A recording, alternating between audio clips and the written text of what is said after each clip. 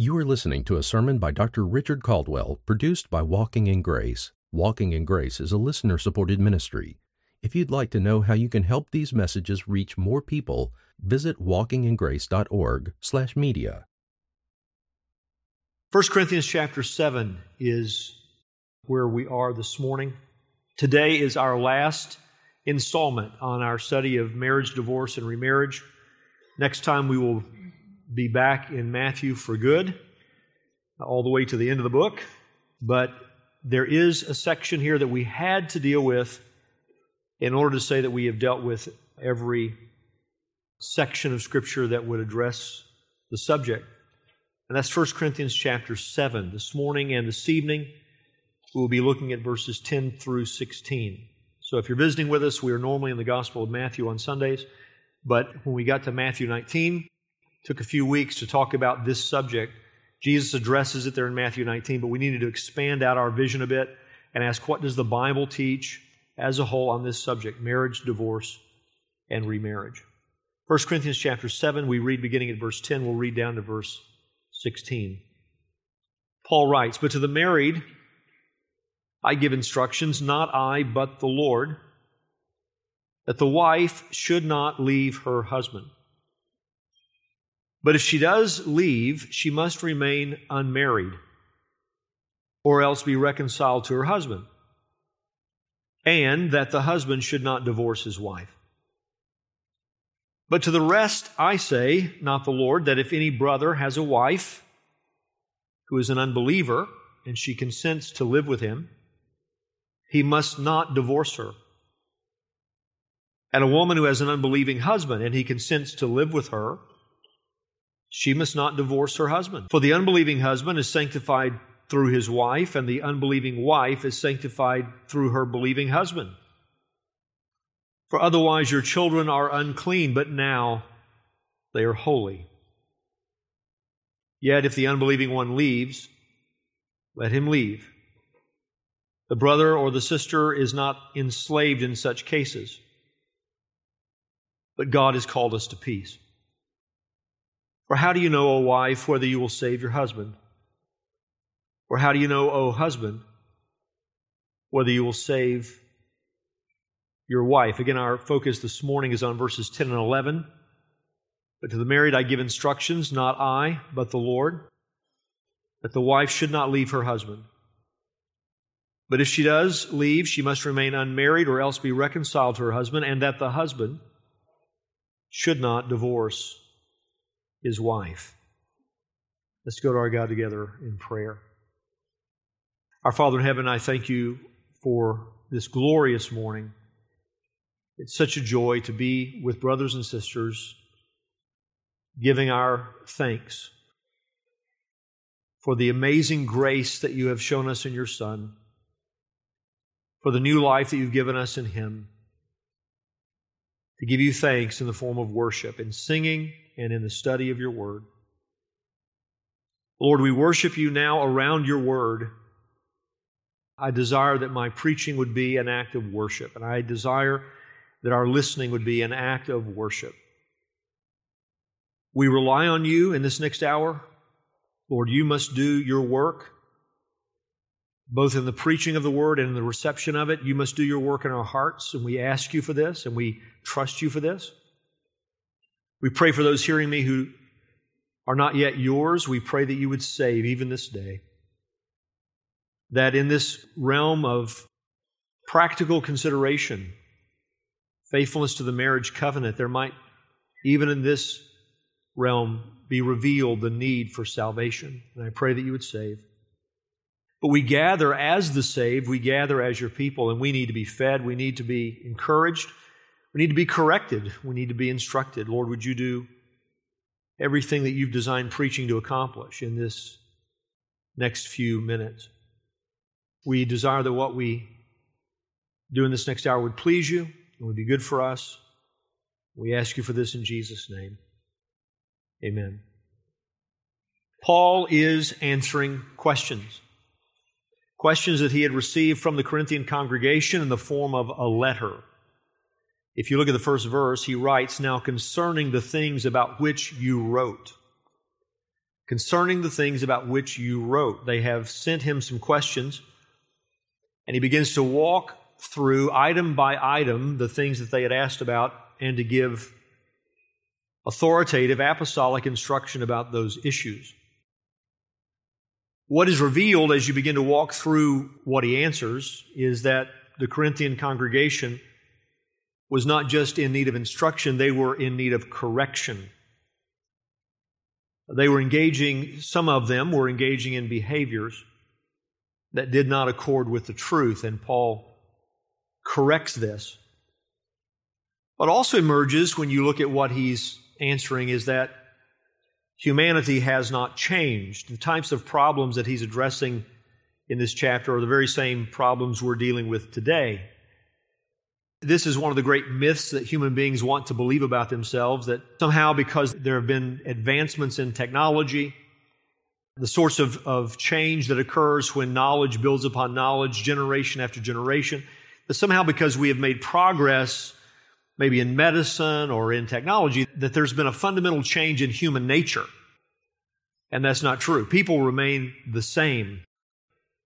If we could transport us back 2,000 years, and we were sitting in a congregation in Corinth, we would find that we're meeting with the very same kinds of people. I mean, languages change, cultures change, living conditions change, but people don't change. We would be meeting with the very same kinds of people we're meeting with this morning.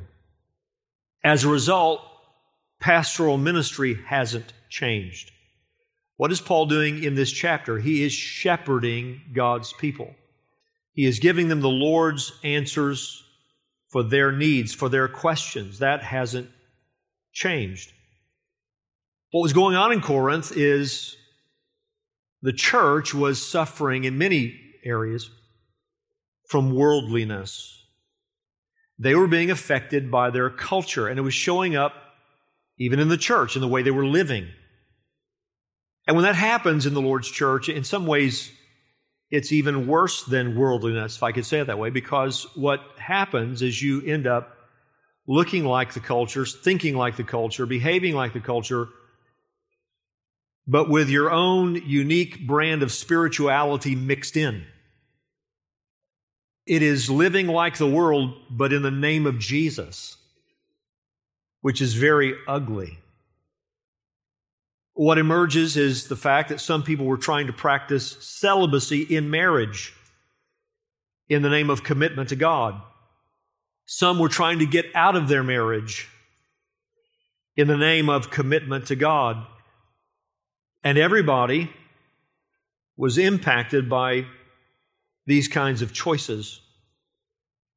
Something acknowledged through all of his instruction here is that divorce is one of those tragedies in a sin-sick world, in a fallen world, that believers cannot escape.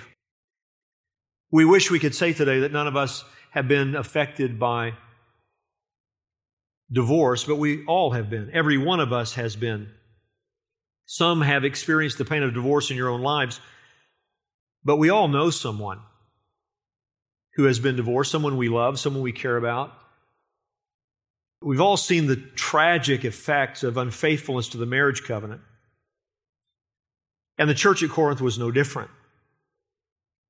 And so when they submitted to Paul their questions about all sorts of issues, wanting to know what the will of God was for these issues they were dealing with, one of the issues was the question of divorce.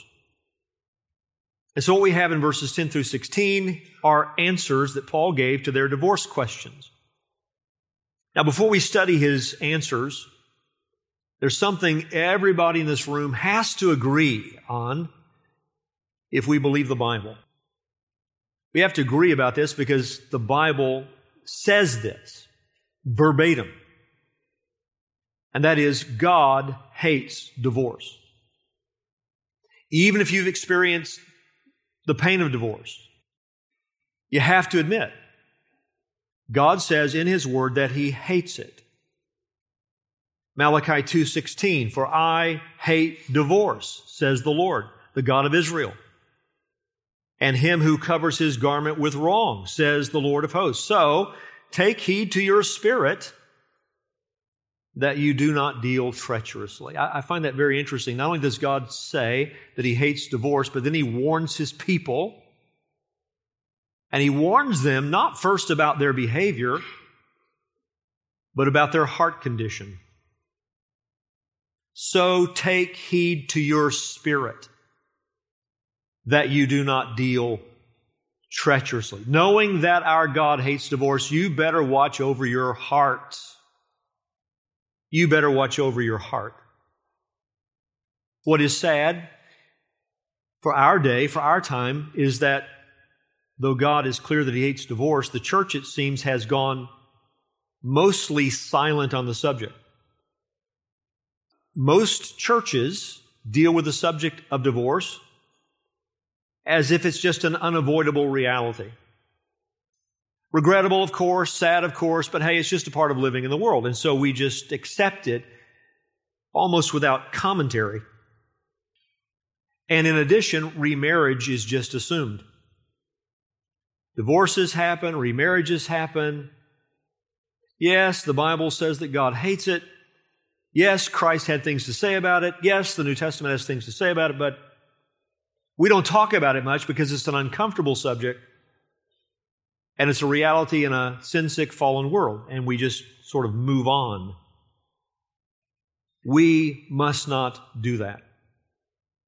Every part of the Word of God is good for us. Every part of the Word of God is necessary for the people of God. We dare not ignore what the Bible says about anything. So what does the Bible say about this subject? And are we willing to hear it? Malachi says, watch over your spirit. Okay, are we willing to soften our hearts, watch over our hearts so that we hear what the living God says about this subject? What our God says to us, His people, about this subject? The instruction Paul gives us here addresses two questions. We'll deal with the first one this morning. We'll come back and deal with the second one tonight. Two questions. Number one, what about divorce between believers? A believer married to a fellow professing believer. What about divorce between believers? Second question, what about a believer married to an unbeliever? What about divorce where you have an unequally yoked marriage, a believer married to an unbeliever? God, what is your will about divorce when it comes to two believers? What is your will about divorce when it comes to a believer married to an unbeliever? These are the two questions Paul addresses. This morning we focus on the first one, divorce between believers. Look at verse 10 and verse 11. But to the married I give instructions, not I, but the Lord, that the wife should not leave her husband. Parenthetical thought here. But if she does leave, she must remain unmarried or else be reconciled to her husband. And that the husband should not divorce his wife. Why do I say that he's addressing divorce between believers? Well, because, notice how he begins verse 12, but to the rest I say. So now I'm dealing with another group of people. But to the rest I say, not the Lord, that if any brother, this is a believer, has a wife who is an unbeliever, and she consents to live with him, he must not divorce her. And a woman, that is a believing woman, who has an unbelieving husband. So now, as he moves to the rest, he's talking about believers married to unbelievers. So what is the first group? The group is a believer married to a fellow believer. What is God's will concerning divorce when you have two professing Christians? Now, a few things I want to say about what Paul writes here I think are very important for us to have in our minds. First of all, I want to say what we have here is binding truth. Paul uses interesting language here, doesn't he? He says in verse 10, I give instructions, not I, but the Lord. And then he says in verse 12, to the rest, I say, not the Lord. And on he goes giving instruction. What I'm saying is not me, it's the Lord. Next statement, it's not the Lord, it's me. Some have tried to understand that as if Paul is just giving counsel, just giving advice. When he moves to the second subject, I don't believe that's what he is saying at all. Rather, what he's saying is, in verses 10 and 11, what he's giving to us is what the Lord himself gave when he was here on the earth. We have Jesus during his earthly ministry. This is his teaching on this subject. This is not I, this is the Lord. This is what Jesus already taught. Second subject matter, believer married to an unbeliever. Jesus did not address this when he was here on the earth. So this is new revelation. This is additional revelation. Paul is not denying that what he's writing are the very words of God, words that are God-breathed, the product of the Spirit of God, inerrant words, authoritative words. He's not denying that at all. He is simply distinguishing between something we already have on record versus something that is new instruction.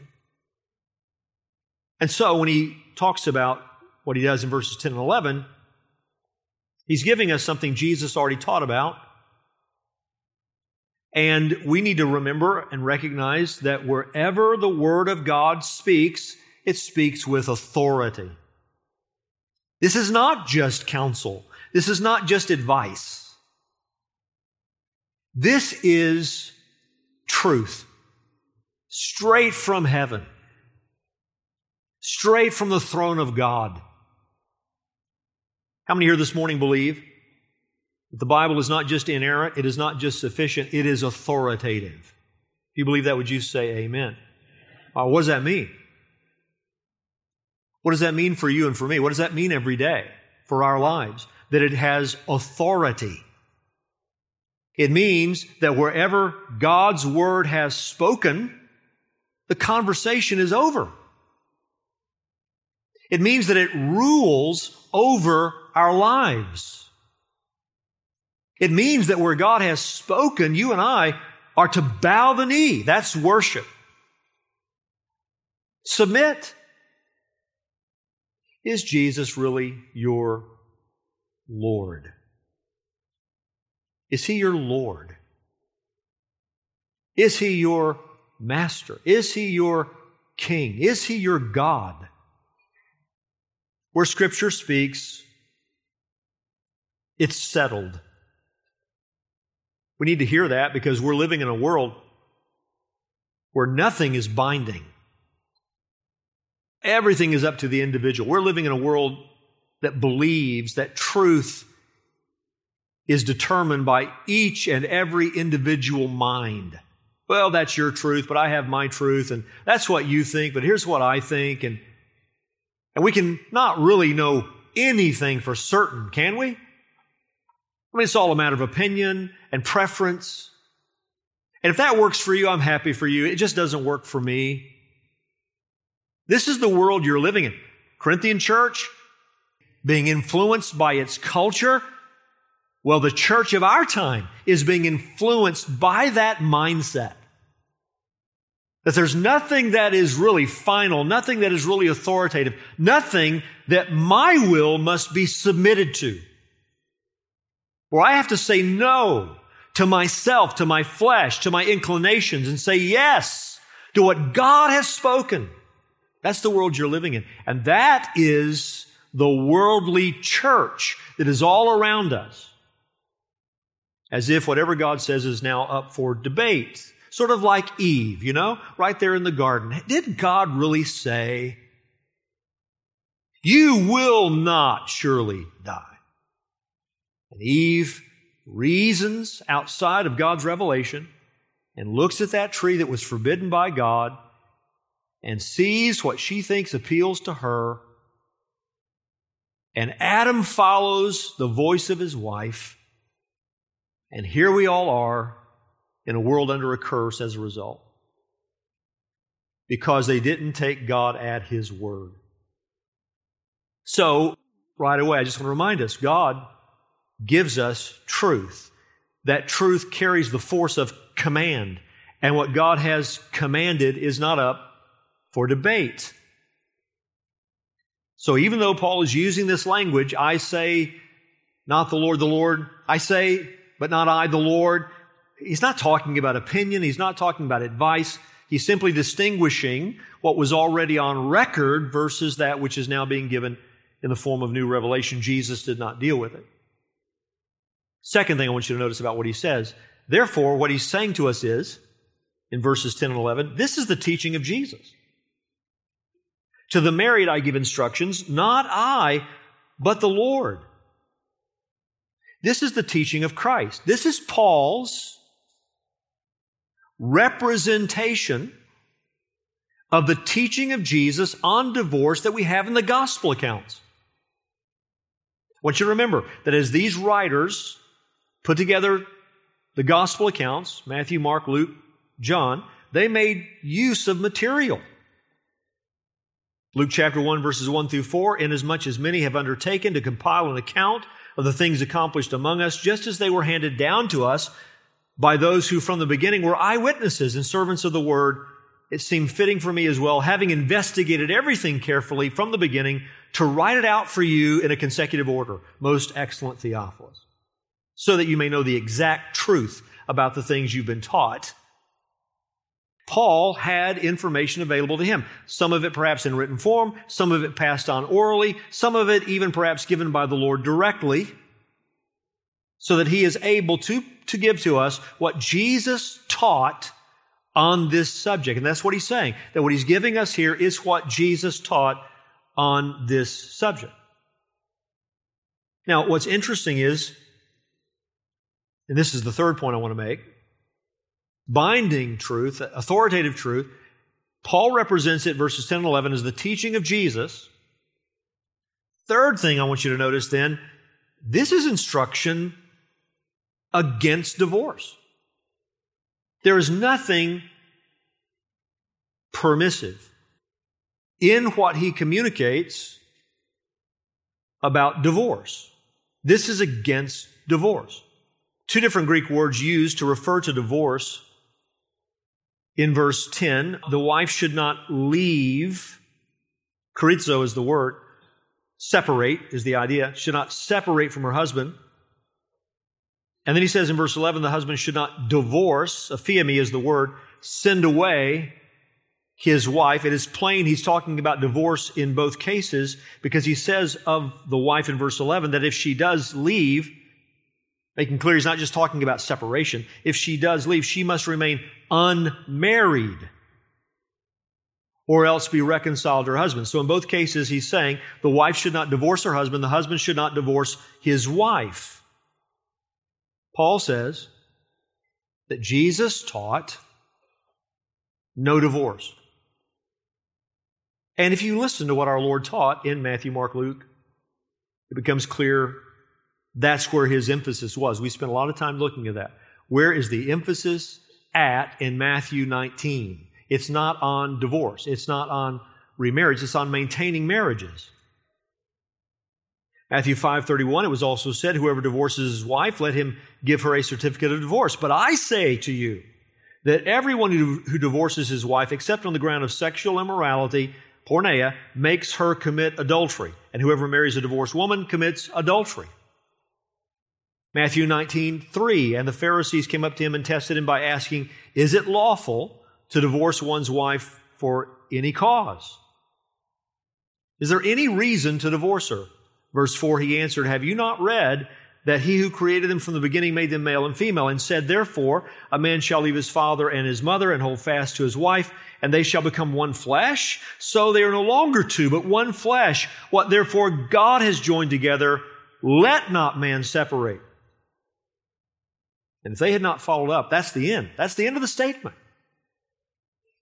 They said to him, why then did Moses command one to give a certificate of divorce and to send her away? He said to them, because of your hardness of heart.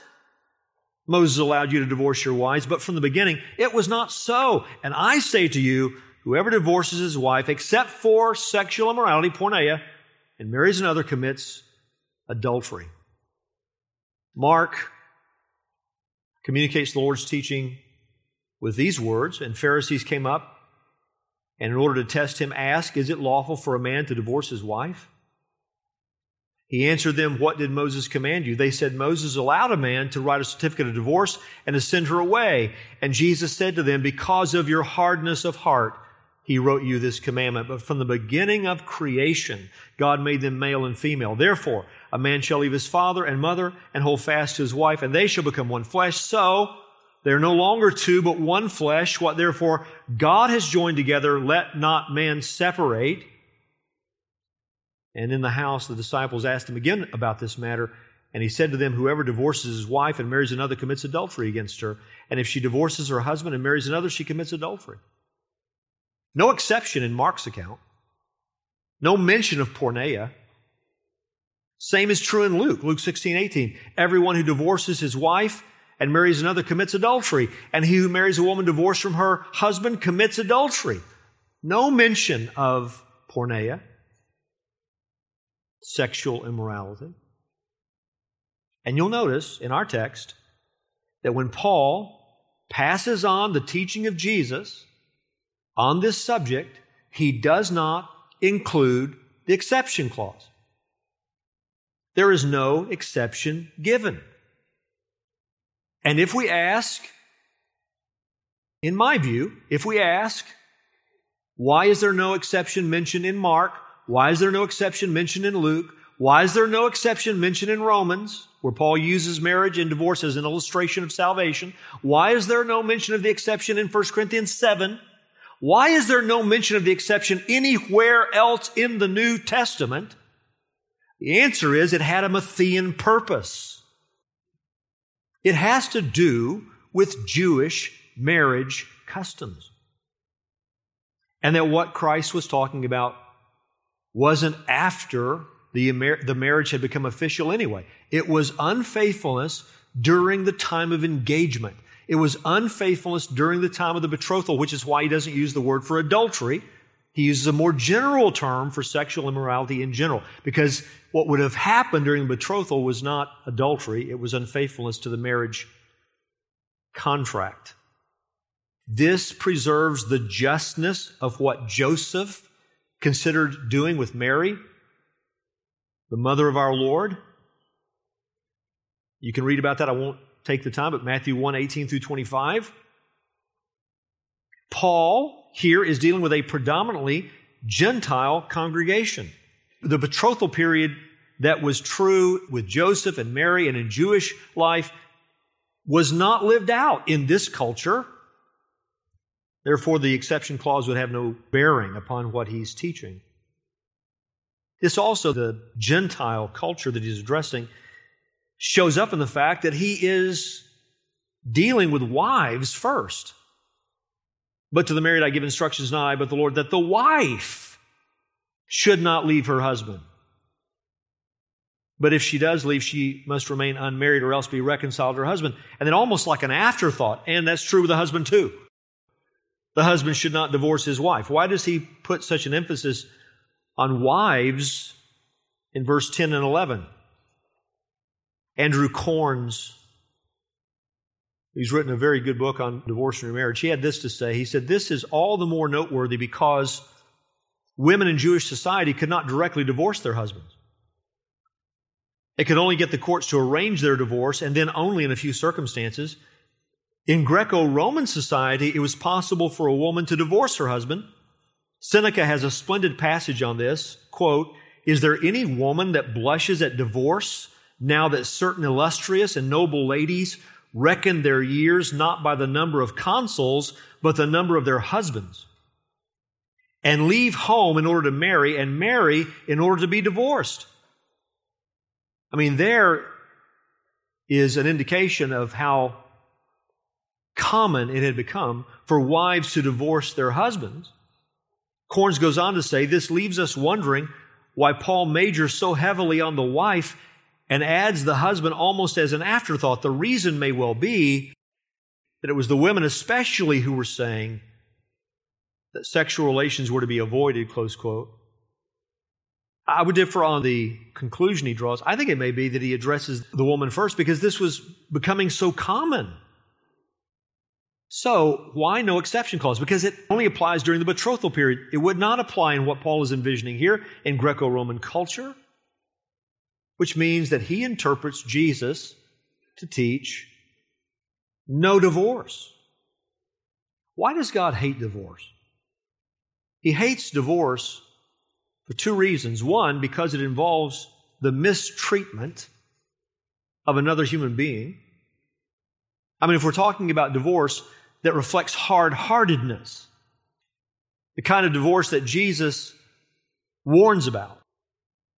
Moses allowed this because of your hard-heartedness, the kind of heart condition Malachi warns about. Watch for your spirit, that you don't deal with another person treacherously. How many people are divorced through tears? I don't want this. But the person goes on anyway. What is that? That is a mistreatment of an image bearer of God. God hates it for that reason. But He also hates it because it's an attack on everything He means for marriage to be and everything He means for marriage to portray. Marriage is meant to speak about something greater than marriage. Marriage is meant to picture something greater than marriage. John Piper wrote this: Jesus demands that husbands and wives be faithful to their marriages. He does not assume this is easy, but He teaches that it's a great thing because marriage is the work of God Himself. Right? What God has joined together. Piper says, marriage is the work of God Himself, whereby He creates a new reality of one flesh that surpasses human comprehension and portrays to the world in human form the covenant union between God and His people. Marriage is sacred beyond what most people imagine because it is a unique creation of God, a dramatic portrayal of God's relation to His people, and a display of God's glory. Against all the diminished attitudes about marriage in our day, Jesus' message is that marriage is a great work of God and a sacred covenant breakable only by death. Only by death. So this is binding truth. This is authoritative, what we have in verses 10 and 11. Paul represents it as the teaching of Christ Himself. This is what our Lord teaches about this subject, and there's no exception included, because in my view, it didn't apply. And what He teaches clearly is not to divorce your spouse. The wife should not divorce her husband. The husband should not divorce his wife. Anybody hearing me today considering divorce, are you hearing the living God? Don't divorce them. Fourth thing I want you to see. However, the instruction acknowledges that divorces happen. The instruction acknowledges that divorces happen. We cannot skip by the parenthetical thought in verse 11. But if she does leave, which would mean she divorced her husband, she must remain unmarried or else be reconciled to her husband. Now, this is crucial. How do we understand Paul's words here? If she does divorce him, if she does leave, because we know, read 1 Corinthians, read 2 Corinthians, we know Paul was not reticent when it came to sins being disciplined in the life of the congregation.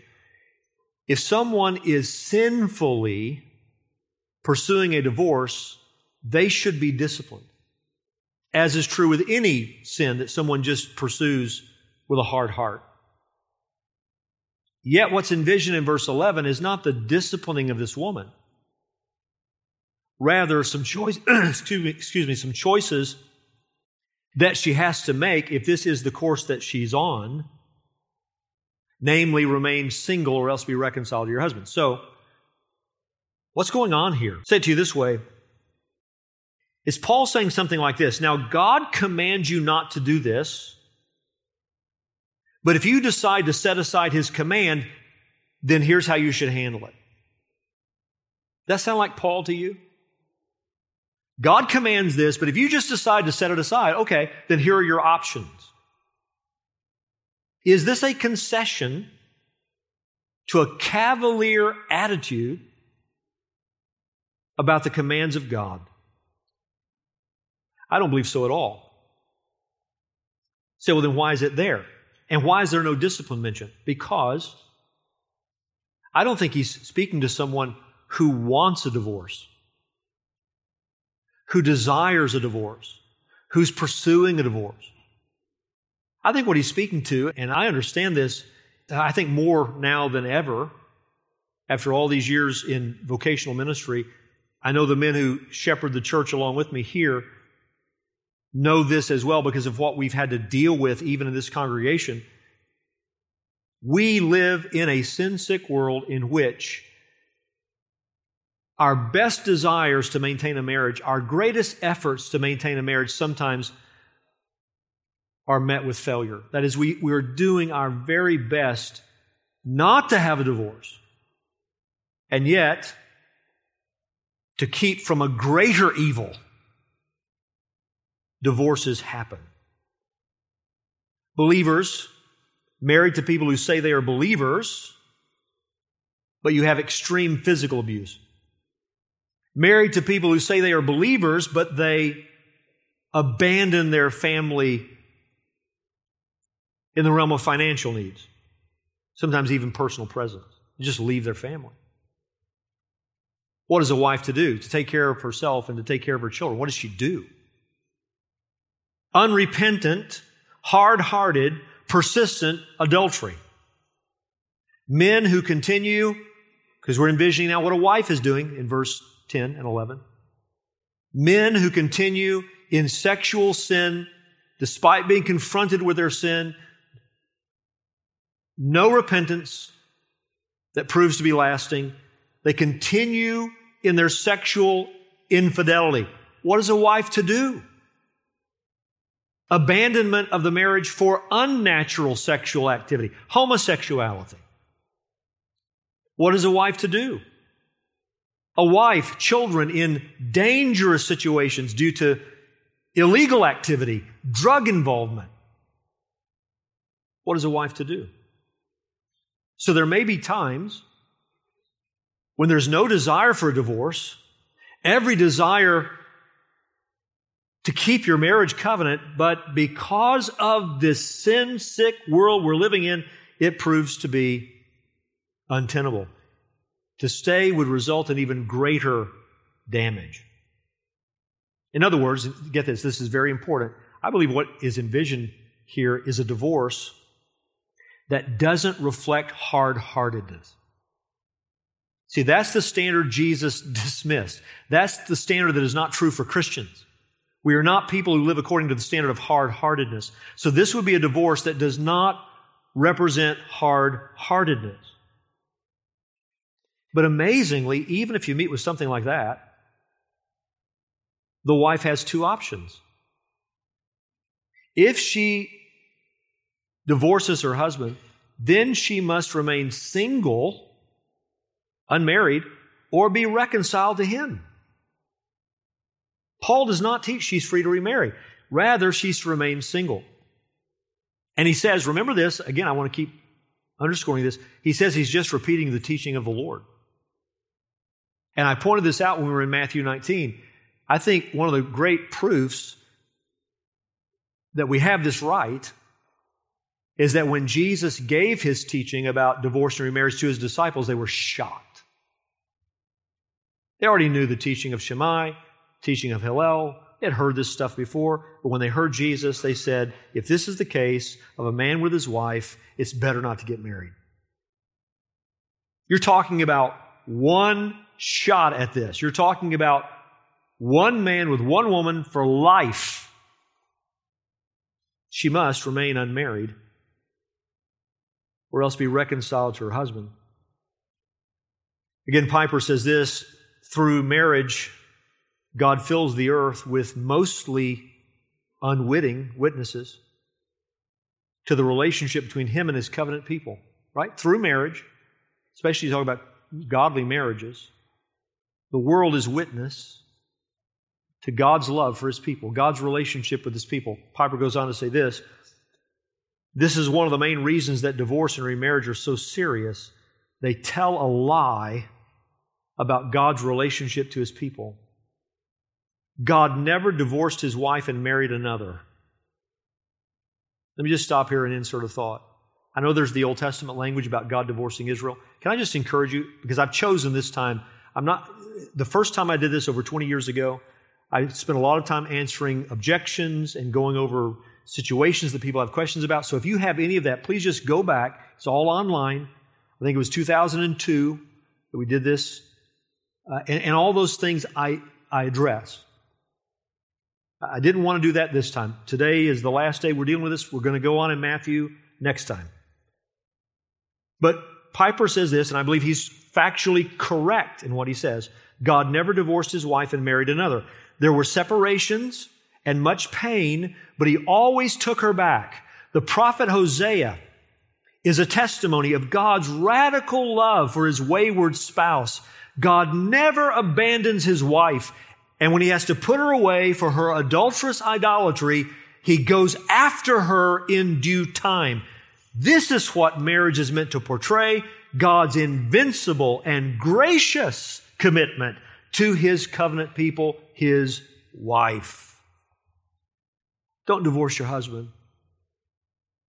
But if due to extreme circumstances, untenable marriages, you must do it, then you either remain single, or if the Lord changes his life, you're reconciled to Him.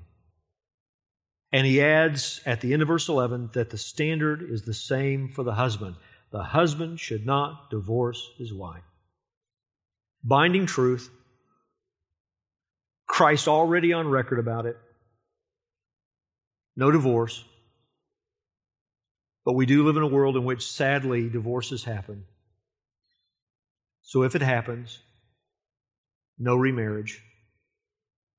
Until the death of the spouse, you remain single or else you are reconciled to them. Why does Jesus give an exception? In Matthew, why does Matthew record the exception that Jesus gave? Because it related to Jewish people. It had a Matthean purpose. Related to the betrothal period. But everywhere else in the New Testament, you don't find it. You don't find it because it doesn't apply. You say, what if there's already been a failure? I didn't grow up in a church hearing these things, and I didn't want a divorce, but it happened, and now I'm remarried. Or maybe it happened before I was born again, and maybe I've been married 2 times, or 3 times, or 4 times, or 5 times.